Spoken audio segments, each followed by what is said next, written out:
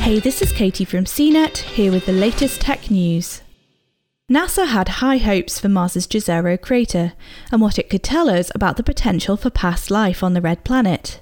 The Perseverance rover's first rock core samples from this now dry lakebed are giving scientists plenty of reason for enthusiasm. It looks like our first rocks reveal a potentially habitable sustained environment, Perseverance project scientist Ken Farley of Caltech said in a NASA statement on Friday. It's a big deal that the water was there a long time ago. Researchers have been investigating just how long water had lingered on the lakebed. If groundwater was present for long stretches, it could have been conducive to microbial life. After its first sample collection attempt crumbled, Perseverance triumphed by successfully drilling and stashing its first core sample from a different rock, nicknamed Rochette. It then followed that up with a second sample. Analysis shows Rochette appears to be volcanic in origin.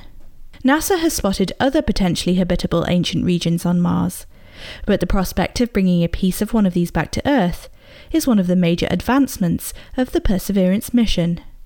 The samples could end up on Earth as soon as the early 2030s.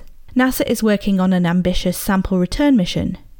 A closer study under lab conditions on our planet could give scientists tons of information about the crater's history. The Perseverance team spotted salts within Rochette that likely formed as water evaporated.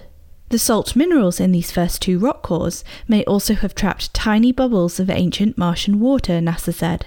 If present, they could serve as microscopic time capsules, offering clues about the ancient climate and habitability of Mars. NASA's newest rover is seeking signs of ancient microbial life on the red planet. These initial results from its rock studies are an encouraging sign the Jezero crater is the perfect place to explore to help answer the big question: was there ever life on Mars? For more of the latest tech news, visit cnet.com.